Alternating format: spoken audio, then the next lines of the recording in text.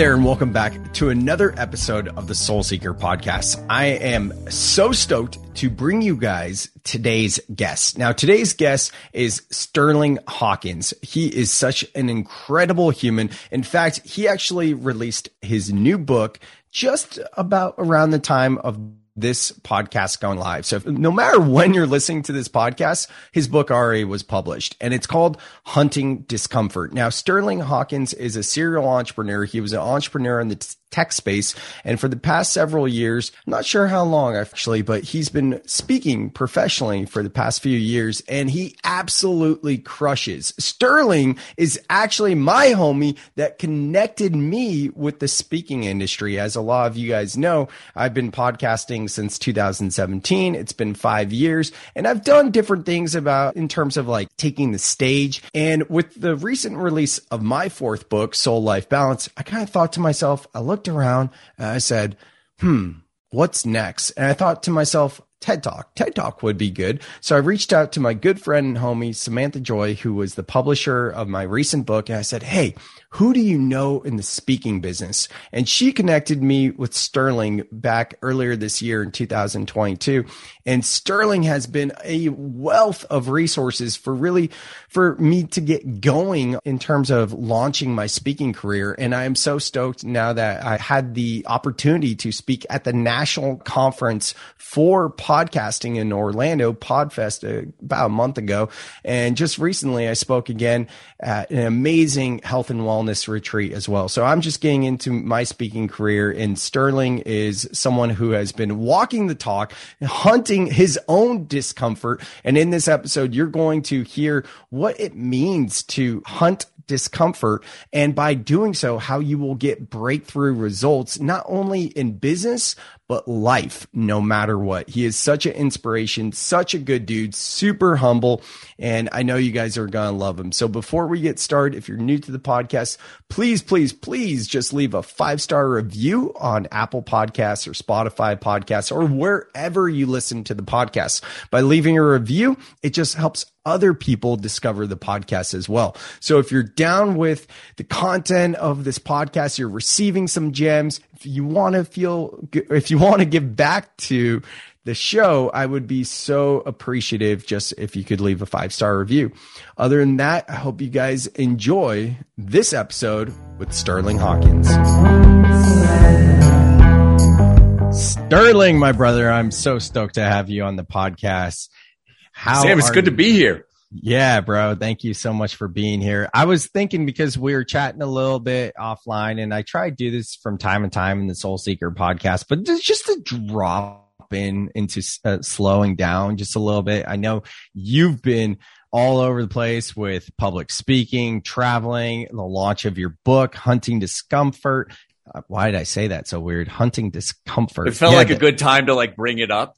Yeah. Discomfort. Yeah, I said that kind of weird. But the subtitle's how to get breakthrough results in life and business, no matter what. Your whole thing is about the movement of no matter what. I'm so stoked to unpack it. Thank you for being here. My day has been stressful in terms of sitting at my computer, not really getting outdoors too much. I did teach yoga earlier.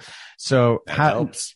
Yeah, exactly. So I was thinking, for the listeners and for yourself, Sterling, and for me as well, we could drop into just a little bit of mindfulness and a little breathing exercise. So obviously, you guys listening, if you're driving a car, don't close your eyes when you're listening to this. And if you're running, that would be an interesting idea to try if it's safe, but probably don't do that. Yeah, I don't think washing the dishes with your eyes closed would be effective either, huh? Probably not. Yeah, I don't know if that's the kind of discomfort we should be hunting. I love it. Cool. All right. So if you guys are with it and you'd like to join, otherwise this is just going to be a couple minutes and you can listen and go on with doing what you're doing, or press pause and come back to it later. We're just going to find a comfortable seat wherever you're at. I got to sit back here for this. Hang on. Oh yeah. Okay. All right. And then gain the wiggles out. You can start to shut your eyes if it feels comfortable, if it makes sense for you. Maybe you hear my dog breathing. Maybe you have other sounds, just starting to connect with the senses. maybe the temperature of where you're at. I'll start to bring some awareness to the breath, not necessarily changing the breath, but just witnessing the natural rhythm of our breath. Maybe some thoughts are coming in. And the invitation is to release any judgment with where the mind is going. Just inviting more curiosity and awareness to our current thought patterns. Understanding that we have about 70,000 thoughts a day, give or take a couple hundred or thousand, whatever it may be. And 60,000 of those thoughts are from the day previous. So maybe you're feeling what we would label a little down, or not really in your best self. And knowing that we have the power to rewire our neural pathways in our brain in this very moment right now. Nothing to chase, no end place to be. Just in this moment and moment to moment, reconnecting with how we feel. And in those moments, finding the opportunity to reframe our thoughts, our beliefs, and behaviors to be of that of loving and kindness. Finding an exhale. We'll inhale from the bottom of our belly all the way up to the chest. Sipping in a bit more air when you get to the top. Holding and exhaling. Belly to spine. Shoulders drop. Holding the breath at the bottom. And one more. We'll inhale, letting the belly expand like a balloon. Bring the breath all the way up to the top of your chest. Sipping in a bit more air. And exhaling. Shoulders soften. Belly to spine. Letting the breath return to its natural state. And just noticing if there's any shifts, and realizing that throughout the day, moment to moment, obligation to obligation, we have an opportunity to reconnect back with ourselves through this practice of soul life balance that can be as simple as just doing some light breath work like this. Doesn't have to be a big meditation or anything at all.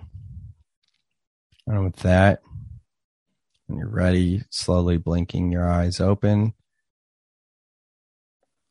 and we'll get started. It's good stuff, Sam. Thank you. Thanks, Sterling. Appreciate it, bro.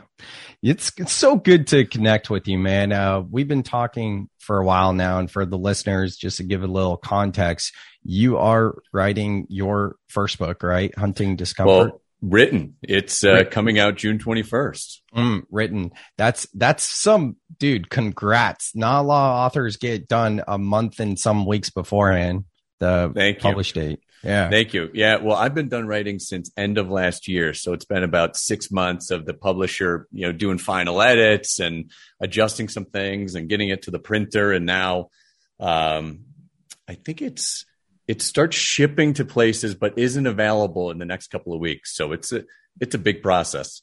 Yeah. And look at you. That's awesome working with the publisher too. So that obviously you gotta get, I don't want to sound like ridiculous. Obviously, if you're working with the publisher, it's different. I come from like the self-published Amazon type. Sure. But yeah, that makes so much sense. And my good friend, Samantha Joy, shout out to her. She was my author coach in helping me write and to release my #1 best-selling book, Soul Life Balance. She connected you and I, and you both live in Denver, right? That's right. She's great. I'm actually going to see her tomorrow. Oh, tell her I said hi. I will. Yeah. We're going to just grab a coffee and catch up. I haven't seen her in a long time.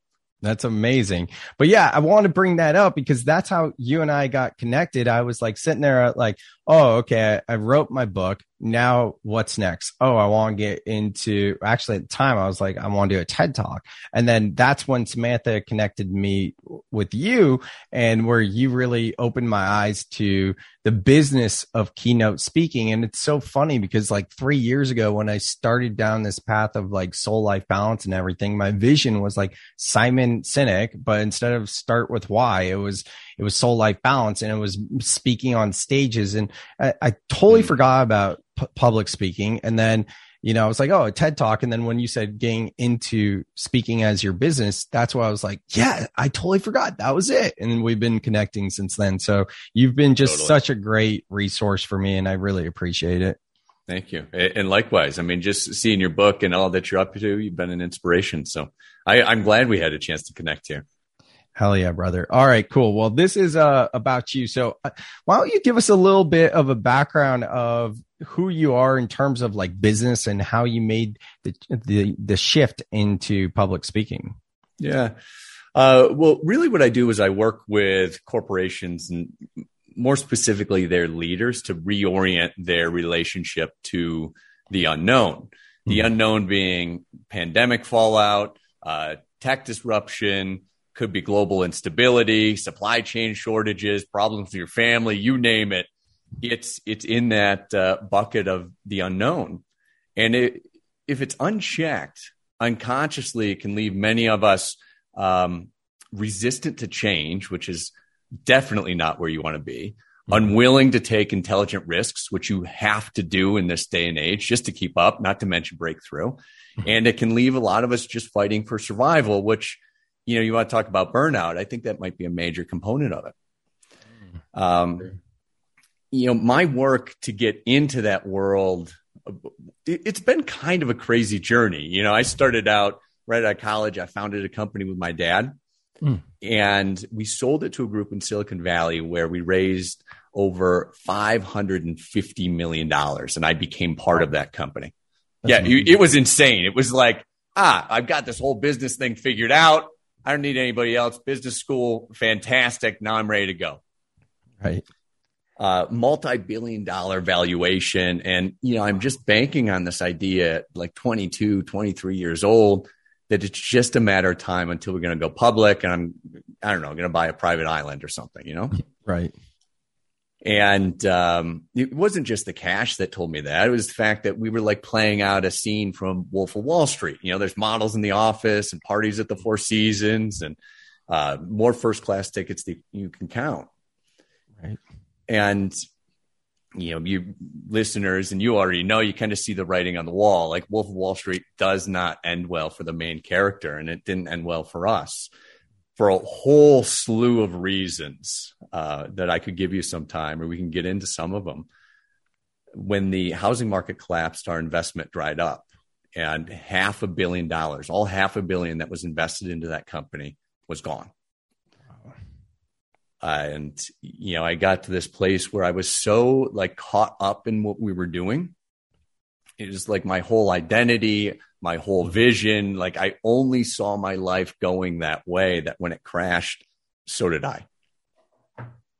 Absolutely. Now, I'm glad you brought up identity. That is an interesting thing. Can you speak to how your identity was tied to your business? It's just who I thought I was. I was a successful entrepreneur. I was part of this huge startup. It was kind of like Apple Pay before Apple Pay. So everybody saw it as the future and super techie. And, if I wasn't successful as an entrepreneur, what was I? And, when it crashed, not only did I not have a job, but eventually I run out of money. I go from this beautiful penthouse in downtown San Francisco to my parents' house, which I got to tell you is not a good look in your 30s. So how long were you operating the business then? 8 years? Yeah, it was probably six, 7 years. I wasn't the CEO. We were running one of the divisions. It was actually my dad and I that, spent a lot of time in San Francisco building out a big piece of the company. So it was all that I knew. I mean, I started that company with my dad right out of college, and it wasn't like I had some backup plan. For sure. From the look of your face, it sounds like it still stings a bit. It does. I mean, like I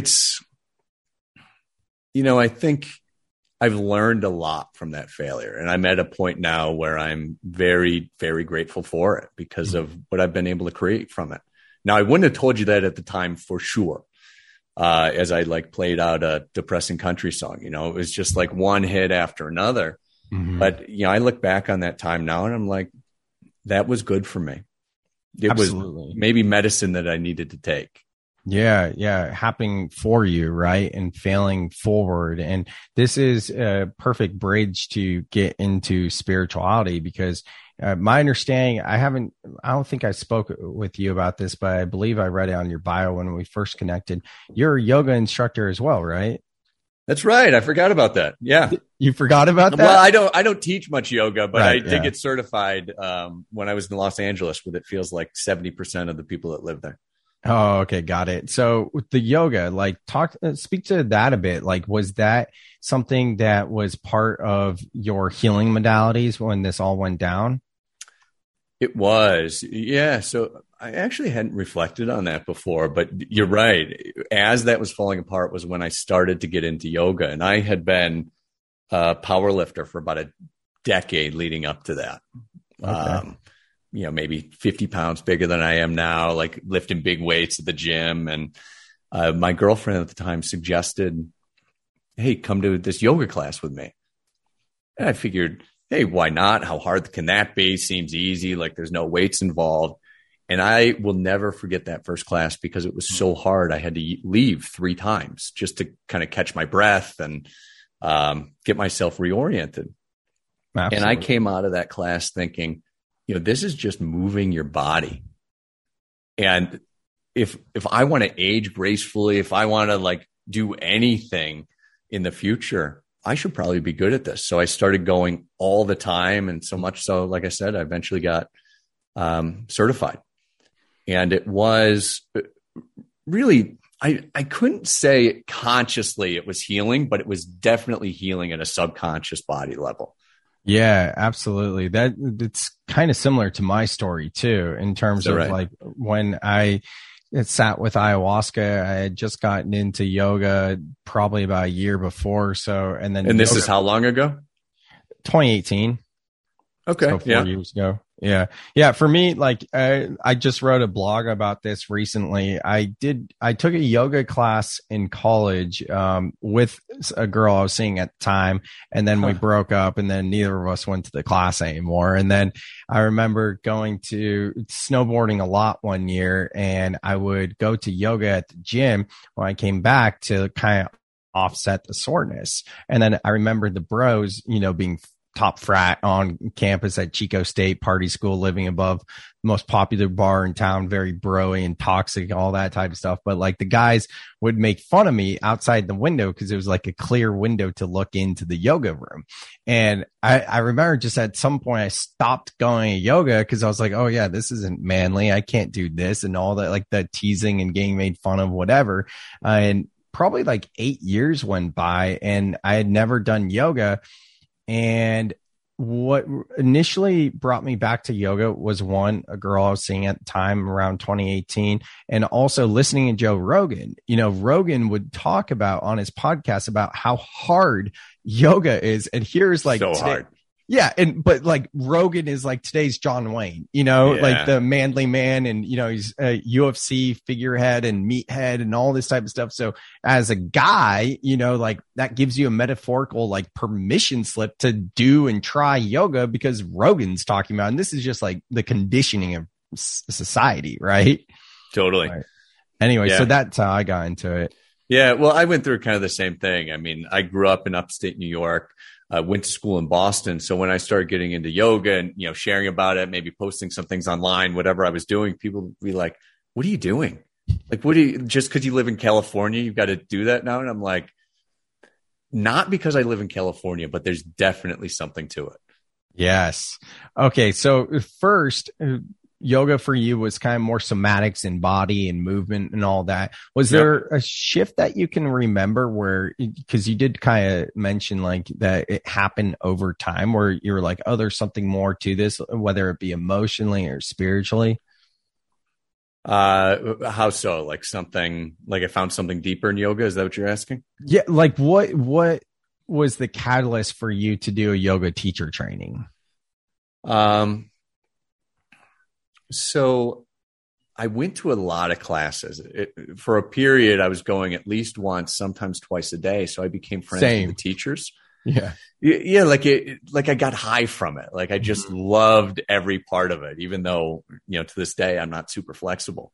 But I became friends with the teachers and, we started to talk and, eventually we grabbed coffee or lunches and I'm just kind of, getting introduced to the culture of some of these teachers and they started talking about their trainings.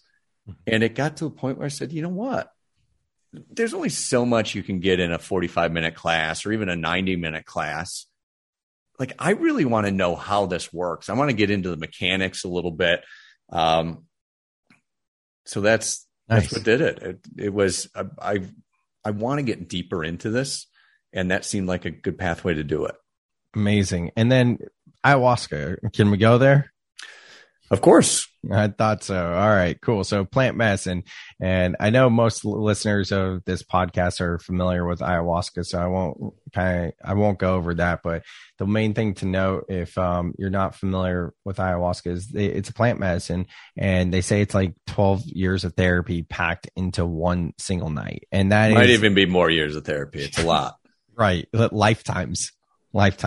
So can you walk us through how you heard the call to ayahuasca and where you're at in your life? Was that kind of like in conjunction when the investment fell through? Yeah. So my mom said this thing when I was a kid that came back to me while I was living at her house and had nothing. She said, the way out is through. Yeah. I don't know if you've heard it. It's a Robert Frost quote, right? But to me, it's always my mom. And it was just at that moment that I was kind of looking at my email and this junk email comes in for a conference in Singapore. Mm-hmm. It wasn't to me. It wasn't about anything specifically for me. It was, like many emails I'm sure you and many of your listeners receive thousands of times a day, right? Just come to our conference as a guest. Mm-hmm. And thinking about the way out is through at the time, I was in pretty deep anxiety and depression. I was taking medicine. I was seeing a therapist. Like, I just didn't know what to make of myself. And back to the identity, I didn't know what my identity was. And so I wrote back to this email that I got. I said, why don't you have me speak? Because speaking in public was the thing that I was most scared to do. Wow. Long story short, I ended up flying to Singapore, giving the talk. I was terrified, but it ended up being a breakthrough moment in my career. And I started to realize that, hey, my mom's right. The way out is through. And so I started looking for modalities that would give me deeper access into myself to understand what discomfort might be in me or around me that I need to let go of. Ayahuasca was one of those things. I got introduced from a friend of mine. Breathing practices, meditation. I mean, I've probably done, I wouldn't be exaggerating to say hundreds of courses in and around that area once I understood the way I was through. Wow. You went all in. I figure if you're going to go, you go big. Yeah. That resonates for sure. And a friend recently said, I'm obsessive with like everything I do. And then I kind of like obsessed over, him saying that and try and get to the root of it. I was like, oh, okay. I get what you mean now, So the deep dives. Absolutely. So was spirituality like a big part then after ayahuasca, or like, is there anything that comes up for you? Well, I had always looked at spirituality as something I'd get to after I was successful and could spend some time reading and learning about it. Because it's something there. I'll figure it out later. Right. I'm too busy being part of this business and doing things, and look how important I am. I've got all this stuff to do in my life. Mm-hmm. Spirituality we'll get there, but when I'm a little bit closer to older age. And when I went through this crash, and especially going through things like speaking in Singapore and going through some of these things that I was most scared in my life to do, I started to realize that, spirituality or having a connection to something greater than yourself isn't something to like learn later. It's a pathway to the success that you want. And, from a non-religious, even non-spirituality standpoint, like in the book is the fifth practice I talk about in the system is surrender, right? Radically accept everything that is and everything that isn't. And, as you can do that, you get connected to something greater than yourself, or maybe differently said, the greater self within you. Does that make sense? Yeah. Well, yeah, because, but I like how you say the greater self within you, because that's true, whether you're a seeker or not, like we often look externally. And this is something I talked about in my book too, is like how the pressures of external validation that we don't really even necessarily understand that we're unconsciously playing out are affecting us, or even the human fixer pandemic, where we're always looking outward to fix something as opposed to going within. And I think that is what spirituality is all about, is going within. So it's really admirable to see that, you got to this place of being like, this isn't working. And yes, I always thought that would be later, but now I'm ready to do this now. And one thing that comes up for me too is like, I feel like for guys like you and I, like a little bit younger, that through business is really what activated for your story and for my story, activating spirituality. It's kind of like a course correction, like, hey, you think you're going to do this thing, but we actually have other plans for you, Yeah. You learn the things that you need to in life. At least you have the opportunity to learn them.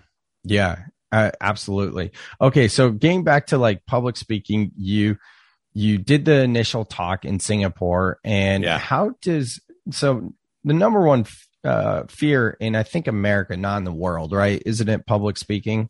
Yeah. Well, I always love the Seinfeld joke. Everybody wants to be in the casket versus giving the eulogy. Oh yeah. Yeah. I mean, it's a little dark humor, but that's great. Yeah. Yeah. Like it is terrifying. And it's, people look at me now and they're like, oh, you're so comfortable on stage, and, you look like such a natural. And I started in a place where I was so terrified, I couldn't even bring my legs to step up on a stage, not to mention talk to a small group of 5 people without, tripping all over myself and sweating and being worried about what was going to happen. Like if you're worried about public speaking, I most likely had it worse than you. So how much time did you have to prepare for the time they said yes to you actually speaking? Well, it was several months. They wanted to, it wasn't an insignificant amount of time. I had several months to prepare, and, not having a job and not having much else to do, like I obsessed about it. And my sister was right out of college at the time, and she's got a marketing degree. She went to Georgetown. She's phenomenally smart. And I said, listen, can you help me? Like, as you're looking for a job, can you help me practice the speech? And so she helped me, like, give me feedback on the writing and the slides. She did a lot of the slides for me. And I practiced thousands of times. And I'm not even exaggerating. Like, my poor sister can probably give you that talk I gave in Singapore verbatim to this day. And that was, I don't know, coming up on a decade ago. So I practiced. And a lot of people will say there's this adage around, well, the more you practice, the less nervous you'll be. And it didn't really work that way for me. Like, I was still terrified days in advance. I had heart palpitations. I had trouble breathing. Stepping onto the plane, I was sweating. I'm like, what are you doing? You're terrified to speak in public. And now you've just committed to give this talk in Singapore and you're stepping on the plane to actually go do it. Like the months of preparation is finally here and I'm still terrified. And then I get there and the moment comes and they say, now welcome to the stage, or help me welcome to the stage, Sterling Hawkins. And it was just a moment that was surreal. I still can put myself there. And I don't know if you're afraid of public speaking, maybe you can relate to this. I'm talking to your listeners here, or if you're afraid of anything, like when that fear kicks in, like the world starts to spin a little bit and you get really hot. And that's what happened to me. Like, I don't remember all of that talk because I think I blacked out. Right. So it's a good thing I practiced, because whatever I practiced somehow made it out of me. And I got off the stage and I was kind of covering my eyes because I didn't think I did a very good job. And the conference director makes a beeline for me and he looks me in the eyes and he goes, Sterling, that's the best talk I've seen in my 17 years of doing this. Wow. Yeah. To this day, I don't believe he was in the same talk I was in. But he did go on to put me in touch with all of his conference director friends. Nice. And all of a sudden, like I had this career on my hands. And again, it goes back to my mom's saying there, the way out is through. And I'm like, she's right. Like, this is the new pathway that my life and career is on. That's beautiful. And talk about like synchronicities just unfolding like that, like getting the email, saying yes, getting the call and saying yes to the call. And then in a way, your sister kind of being your guide, if we're taking the hero's journey model and applying it here to your story. Now, what was that initial speech about? Well, it was about some of the things that I learned throughout that failure. You know, as we had looked at our company and other companies, there were clearly missteps that we made. And so I started to share about what some of those missteps were so other people didn't need to make them. In retrospect, it was the very beginnings, kind of the seedlings of the no matter what system that we put together today that moves you through the unknown to achieve even greater potential. And I didn't know that's what I was talking about at the time, but that's what it's become. Yeah. And I like how you weaved in the lesson from your mom into even like your description of it into through the unknown, you know, just the verbiage. Well, that's really cool. Just lost my train of thought there. Sometimes that happens. Well, the unknown, I think a lot of people think about it as like tomorrow, and it's certainly that. Tomorrow is unknown at a fundamental level. It's not promised to any of us at all. And we get all caught up in, myself included, the weather reports and the stock reports and the traffic conditions and the news forecast. And all of a sudden, like, you think you know what tomorrow is going to bring. Yeah. But it's the future. It is literally impossible to predict. So like, there's an unknown out there for sure, but there's also an unknown inside of ourselves, you know, inside of the subconscious.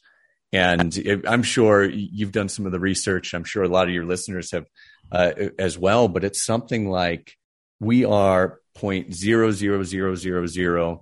I might be off on my zeros, but it's a lot of zeros, 0.45% conscious in terms of our processing power.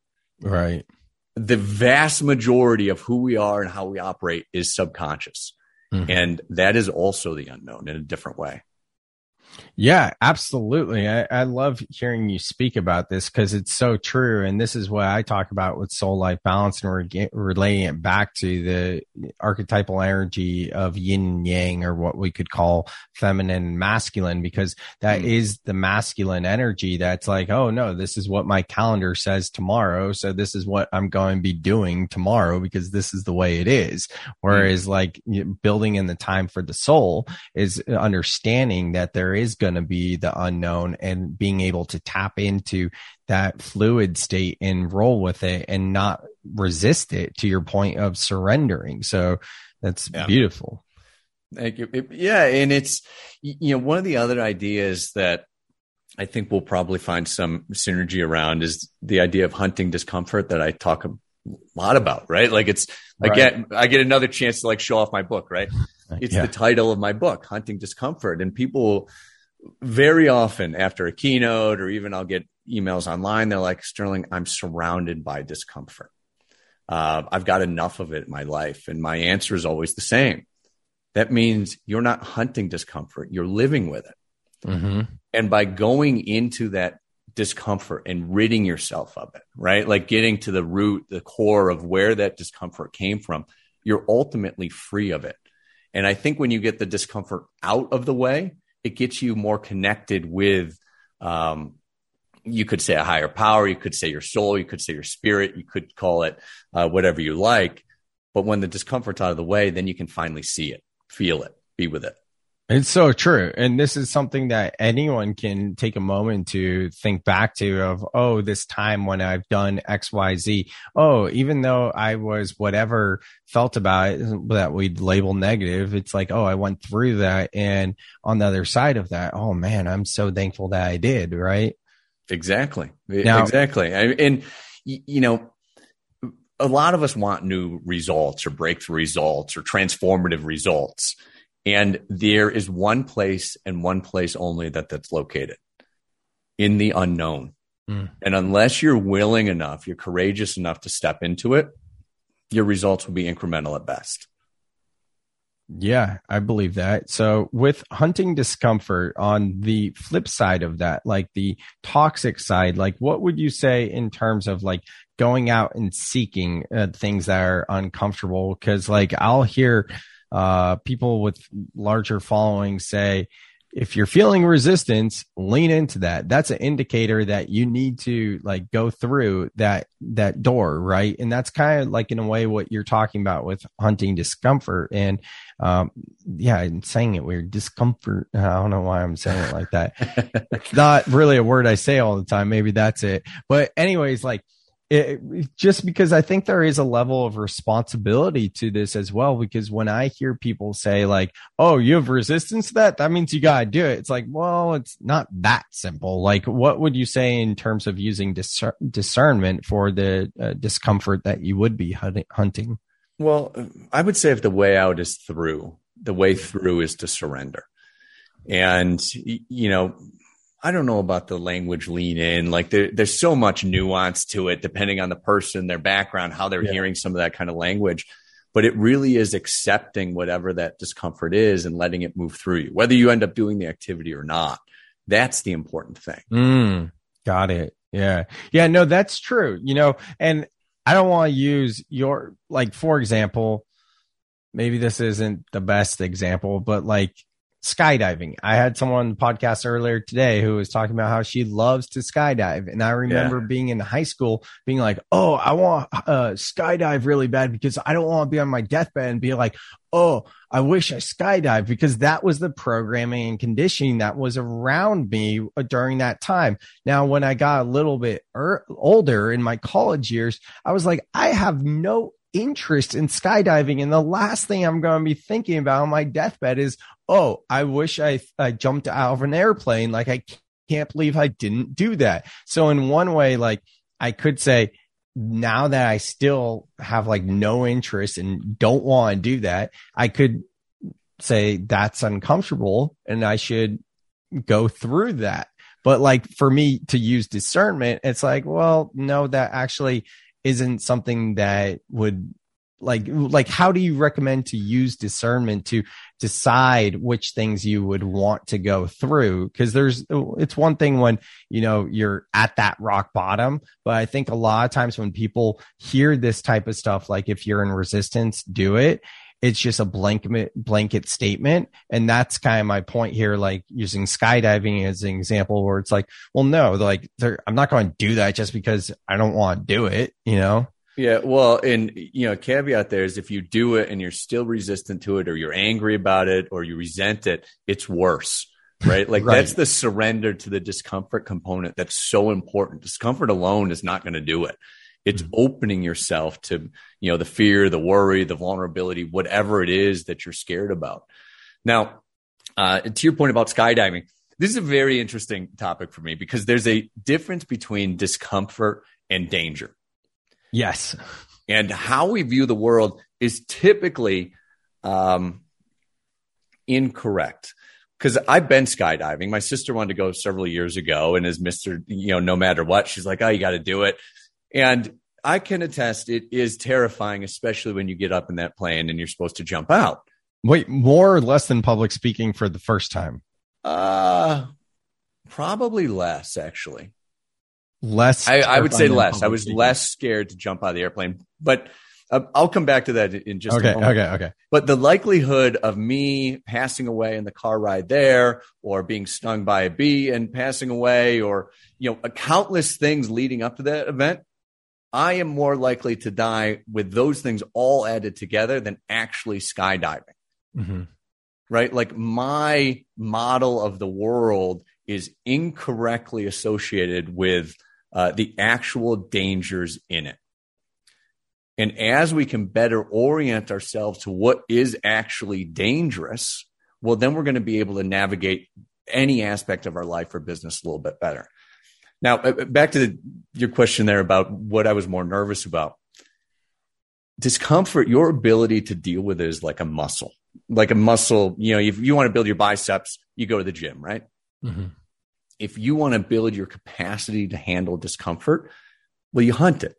Mm-hmm. And the more you do it, the better you get at it. There's some research out of University of Michigan where they found that physiologically and mentally, however you're experiencing discomfort, physical, mental, emotional, you could arguably put spiritual in that, but I don't think they studied it.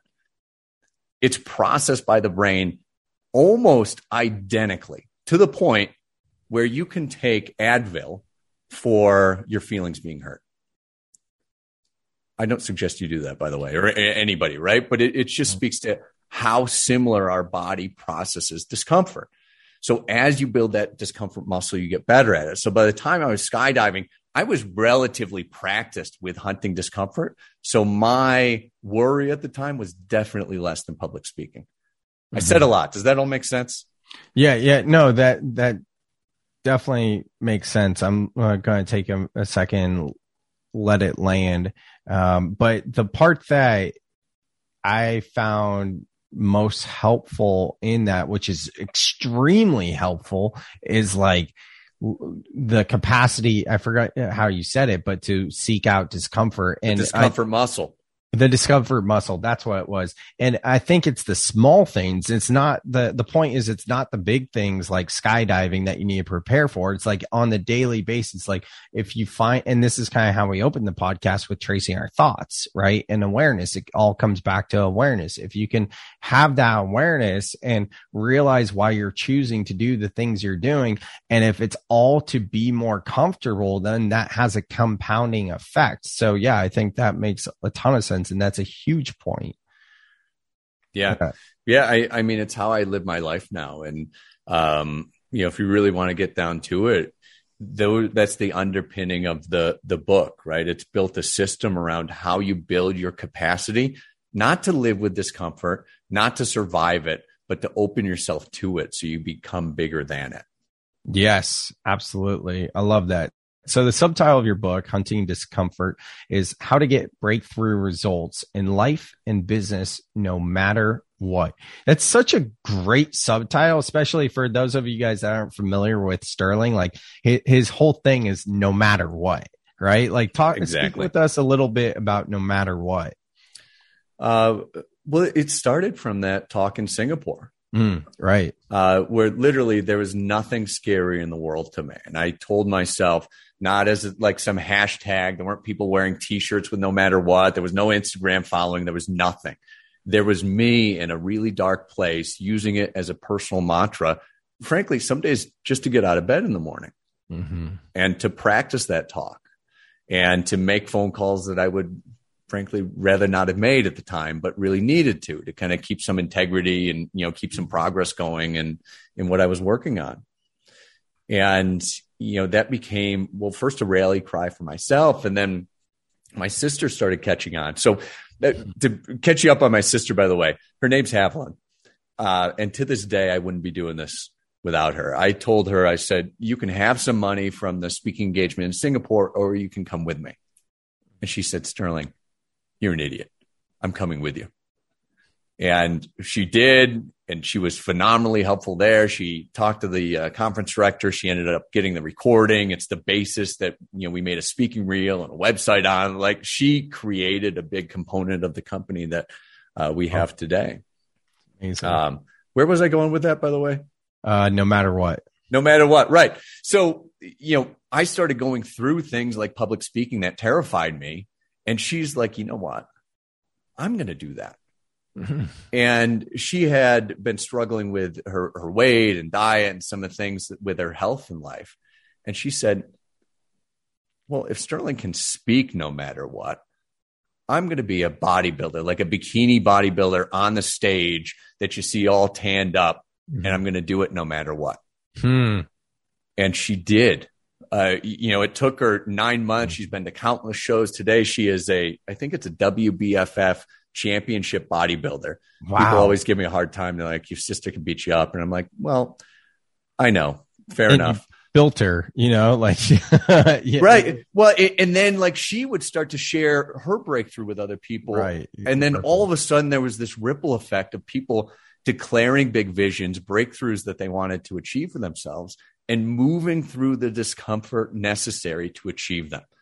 So it was a very organic, we call it a movement today. It wasn't a movement at the time. It was, a couple of friends talking about these things. But it's become a movement of people that do exactly that, right? Put a big vision out there, maybe even bigger than how you're ever going to possibly achieve it. And then go through the steps to get yourself there. Hell yeah. Yes, exactly. I love that. Okay, cool. So how to get breakthrough results in life and business. That's the first part. The last part's no matter what. So life and business. Now, this is such an interesting thing because what I'm about is soul life balance. And that's the reframe of work-life balance. And that work is a part of life. And have you seen the show Severed or Severance? No. So what's it? Is it the Netflix deal or? It's Apple TV for everyone that hasn't heard of it, but there's this show called Severance, and basically they sever like a piece in the brain so that when people go to work, they don't remember any of their personal life. And this when they is a fiction show, obviously. Yeah, totally. I hope, unless that's the plan with Neuralink or something like that, which you never know.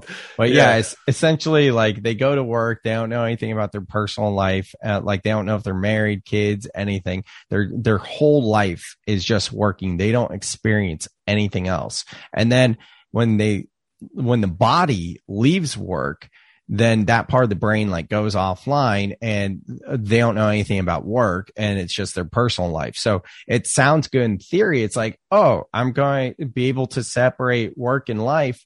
And one part of them is free and they don't work and, they can do whatever they want. They don't work.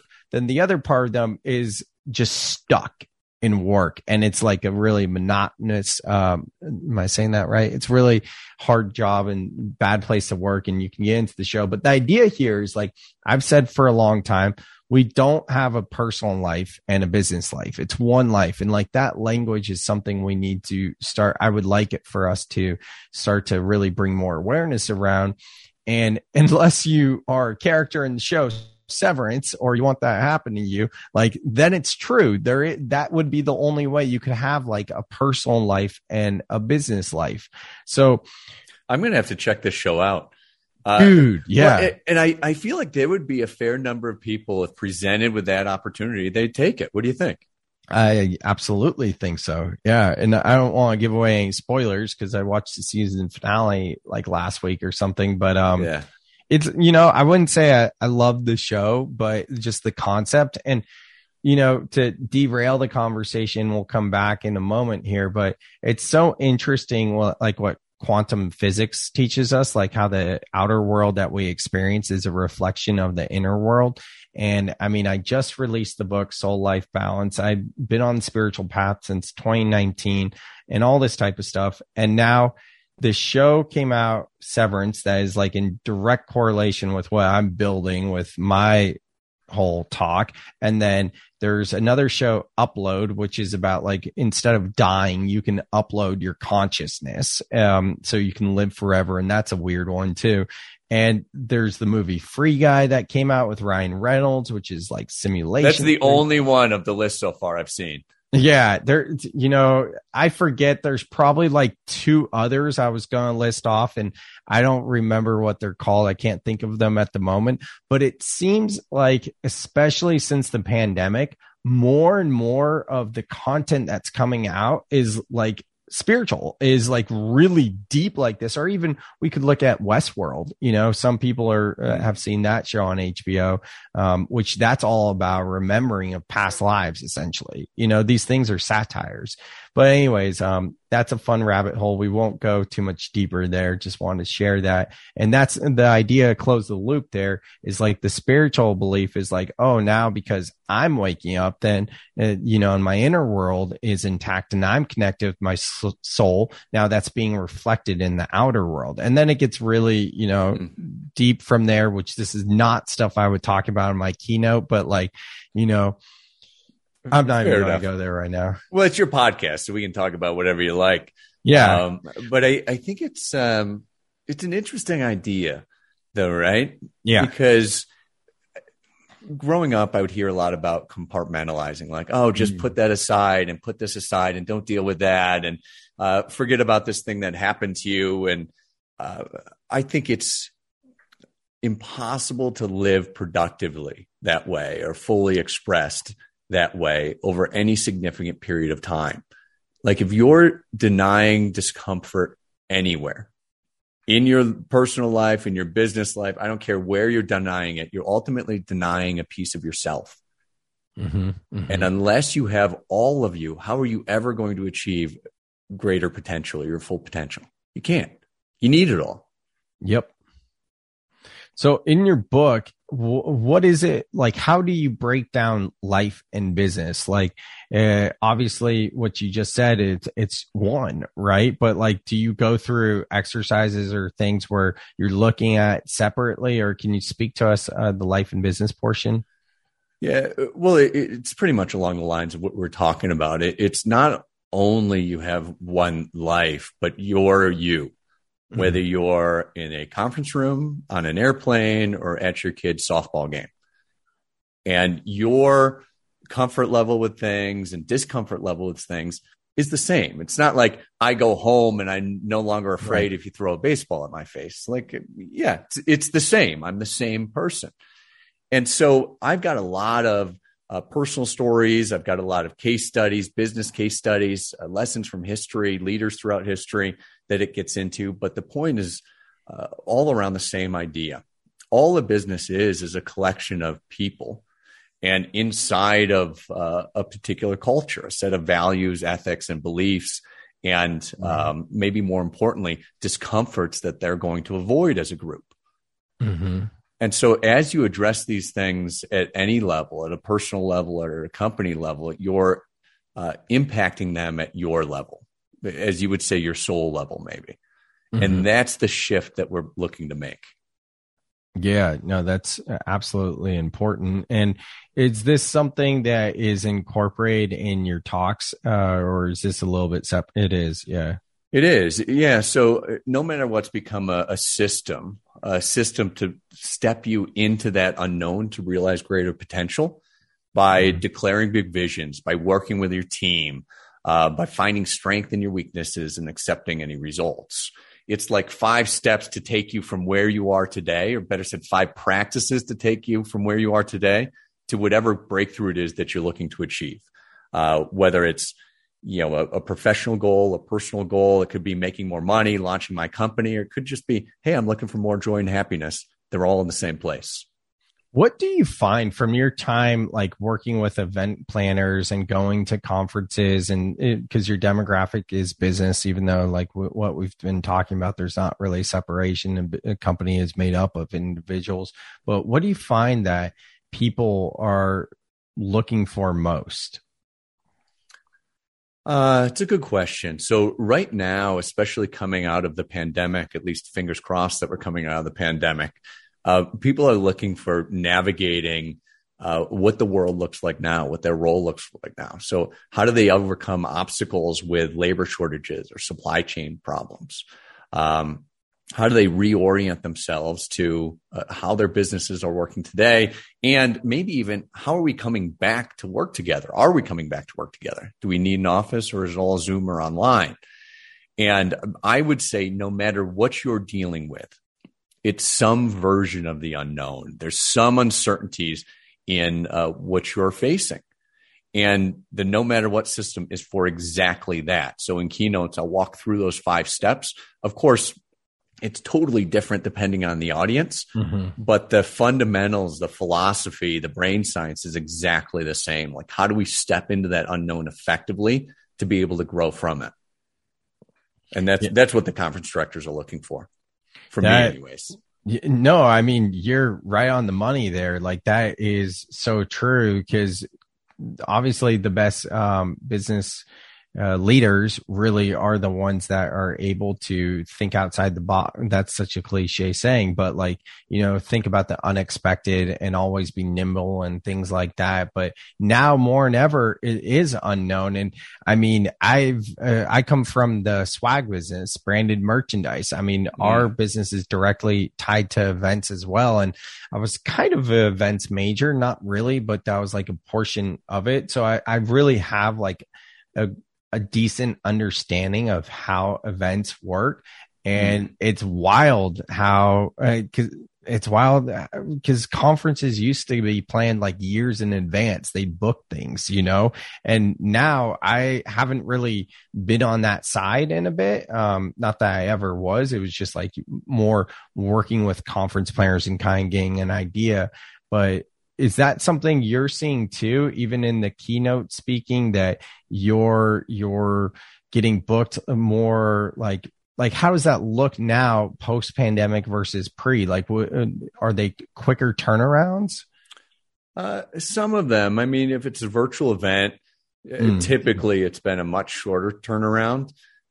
In-person events pre-pandemic, we were booking them, I think, alongside 18 months in advance, a year and a half before the event actually happened. For about 2 years, everything was virtual. I learned more about virtual production than I ever even knew existed and cared to learn. And now we're seeing a lot of in-person events come back. I mean, I'll be on, call it 50 stages this year if things keep going, and maybe a handful of virtual events. So 50 in person, call it 5 virtual. Wow. Yeah. Look at that ratio. Right. Like total flip from last year. And I think the power in these things is, of course, like the 5 steps that people can grab onto and use, right? That's important. But in these keynotes that are, maybe 30, 45, 60 minutes, the more powerful component, I would say at least, is not just those tools that you can take out and use. It's the reframe on discomfort. Right. As something not to avoid, but to go after. And we unpack all sorts of cool brain science. Like there's some research out of Yale that says you'll learn up to 4 times faster when you're uncomfortable. Wow. I mean, that's like a biohack. I mean, if you want to be super whatever you're doing, get uncomfortable doing it, and you will accelerate your learning curve 4 times faster. I mean, it's just insane how this stuff works. Okay. I'm going to put you on the spot here. So are there like a few ways that come up for you that are easy ways that someone could build in, kind of inviting in more discomfort to go after, to hunt, on a daily basis? Yeah. Well, I've got one really easy thing, at least on the surface seems easy, which is when you get up in the morning, write down or declare to yourself or somehow set in stone one thing that you're going to do no matter what. And I don't care if it's go to the gym, make a phone call, meditate for a couple of minutes, eat something, whatever it is, do it no matter what. And you will find days where that starts to get uncomfortable, but there's so much power in that. I think it's transformative in and of itself. Oh, I agree. And, I've been someone personally that's been so good with habits and routines. Like that's been kind of like my toxic side because that's like almost my default. But I didn't realize until recently how hard that is for other people. And like a simple shift like that is such a good way to habit stack. Well, I mean, first building one habit, but then you can habit stack with other similar habits that kind of like trigger the next one, you know? Yeah. Right. Yeah. Well, and where discomfort starts to like get into the world of habits is we look at it at a very tactical level. Many of us, like if you want a result, what do you need to do?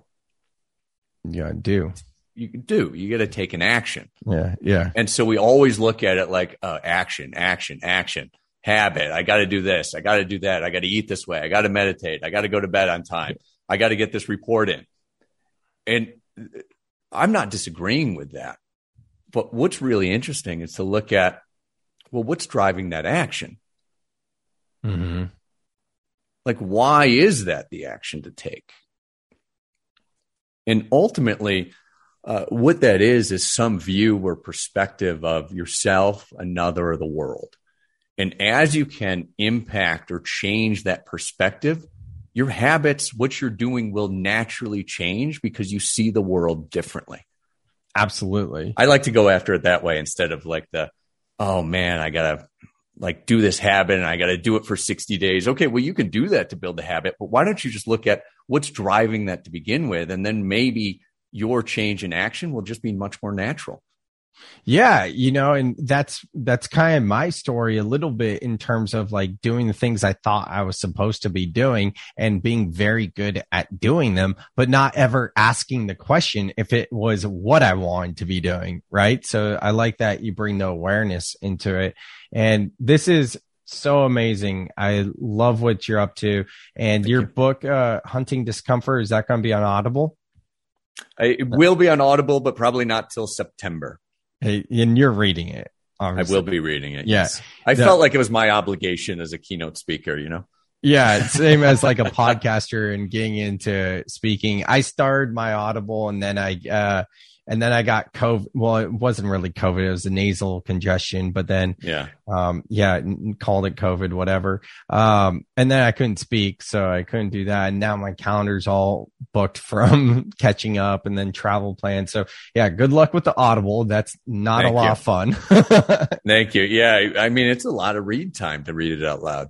It is. How long is your book? How many pages? Good question. Yeah. 250 pages, something like that. That's 217. That's a big, 217. Yeah. Still, like, I mean, a lot of times with coaches or content creators, not to discredit books or anything like that, but, a lot of people will have like 100-page book or something like that. And that wouldn't be as bad. But yeah, once you get into like the 200 range, for sure, it is more reading. Yeah. Dude, I don't know how it was for you, but when I first wrote this thing, I probably wrote it as a 500-page version.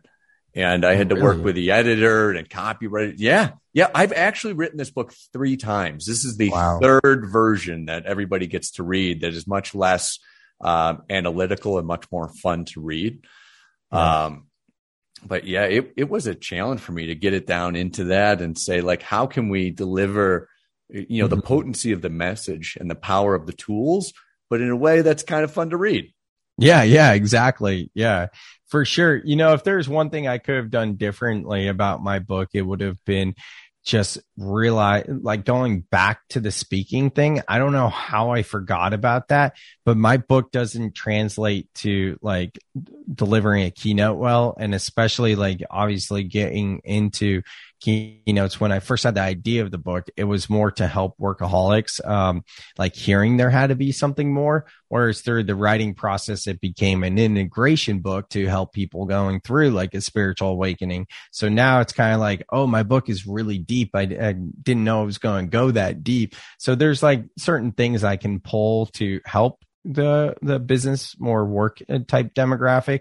But yeah, my book goes pretty deep, and the book writing process is fun. I mean, if I could make a career off of writing books and speaking, which is obviously what I'm no matter what doing. Yeah, exactly. Yeah. So, yeah. Well, I'll tell you, and this is for you and everybody listening, but One of the best ways you can create some progress around that is I would call it get a tattoo, right? Commit in a way where there's no going back. Like when I signed the agreement with that conference in Singapore, I had to do that, right? Like I was on the line. And so where are there places in your life or your day to day or in a month to month where you can commit to things and have some like real hard accountability around it to, push you forward? Yep. I just got my first tattoo 6 days ago. So all right. There's that. And it is inspired from the book. So, all right, cool. There we go. A real tattoo you're talking about. Yeah. I got 2 orcas that are making an abstract yin yang. So beautiful. Was it painful? It wasn't that bad. You don't have any? I don't have any physical tattoos, but I want to get one. What are you thinking? A similar spot, like right here in my forearm. Yeah. Do you know what you want? But no matter what. Oh, got it. Okay. Yeah. Nice. Sweet. I love that. So did it hurt right in there or was it was pretty easy? They say the forearm isn't one, it's like a less painful spot. And the whole time, like when you were talking about you mentioned biohacking earlier, and I asked you that question about like practice, I was like, oh, I wonder if he's going to say like a cold plunge, right? But like, if you've ever done a cold plunge or for people that have done an ice bath or anything like that, it's a game of the mind, right? The whole time you're like, oh, I'm cold. No, I'm not cold. Oh, I'm cold. Oh no, I'm not cold. And then to Sterling's point of surrender, it's a great way to learn surrender. When you get to the point of just surrendering and being like, oh, this is a feeling. This is cold. I've been trained to label this feeling as uncomfortable, right? And you get past that. It's like, oh, this isn't so bad. Yeah. And the best part is like we were talking about, the better you get at it with an ice bath, the better you'll get at it literally everywhere in your job, in a relationship, doesn't matter. Discomfort's discomfort. Yeah. So get a tattoo, because it's uncomfortable. No. So to answer your question more directly, it felt like an ice bath where I was like, oh, this hurts. No, it doesn't hurt. Oh, it hurts. Oh, no, this is just kind of annoying. But I was so nervous, kind of like with you I'm not going to say it with you in public speaking. It wasn't that bad, but it wasn't debilitating. Yeah. But I was trying to like kind of toughen through it. And my tattoo artist is metalhead and, all the things and, just going in too, you don't want to seem like a wuss or anything like that. And I told him like I was scared and nervous and everything, but I didn't really tell him how much. And afterwards I was like, so how bad was I? Like, was I able to take it okay? And he goes, oh, no, dude, you're great. And I'm like, oh, okay. Because it was all in my head. I didn't really express it, but it wasn't. Nice. It was, it goes back to everything you're talking about and really to close the loop on this podcast, right? Like the pain of the tattoo itself. Like I was making this big deal. Oh my guys, it's going to hurt. It's going to hurt. Oh, I don't want to do it. But then just going through it, it's another one of those things, which I'm not advocating that people go and get tattoos just for the sake of getting a tattoo, but it was a lived experience of the justification of what we're talking about in this episode about going through discomfort. So, yeah, I think it's beautiful. And I give you a lot of credit, especially with the alignment with the book. I think it's awesome. Yeah, and you too. Well, we have so much in common. I love it. And we're just like scratch the surface, but we're going to call it an episode here because I try to keep these around 60 minutes. We'll definitely, I'm sure, be doing it again at some point. Everyone connect with Sterling. You can find him at the show notes, sterlinghawkins.com. I'll have a link to order the book, Hunting Discomfort. And remember, Audible, he's aiming for about September-ish. So that's right. Cool. Yeah. Thanks so much for the plug. I appreciate it. You got it. Thanks so much, Sterling. I appreciate it, bud. Thanks, Sam.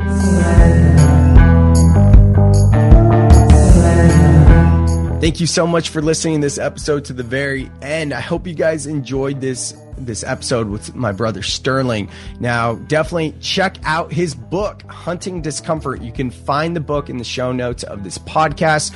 I have my book, Soul Life Balance, if you haven't checked that out. And other than that, just keep looking for ways to hunt discomfort. You know, we talked a lot in terms of leaning into resistance and what that means. And my invitation for you guys would be to really sit with that. See if when you're choosing to hunt your discomfort, is it something that you feel resistance to? And let's also use discernment and not just do something because we feel resistance to it. I feel like that's kind of like not the best advice.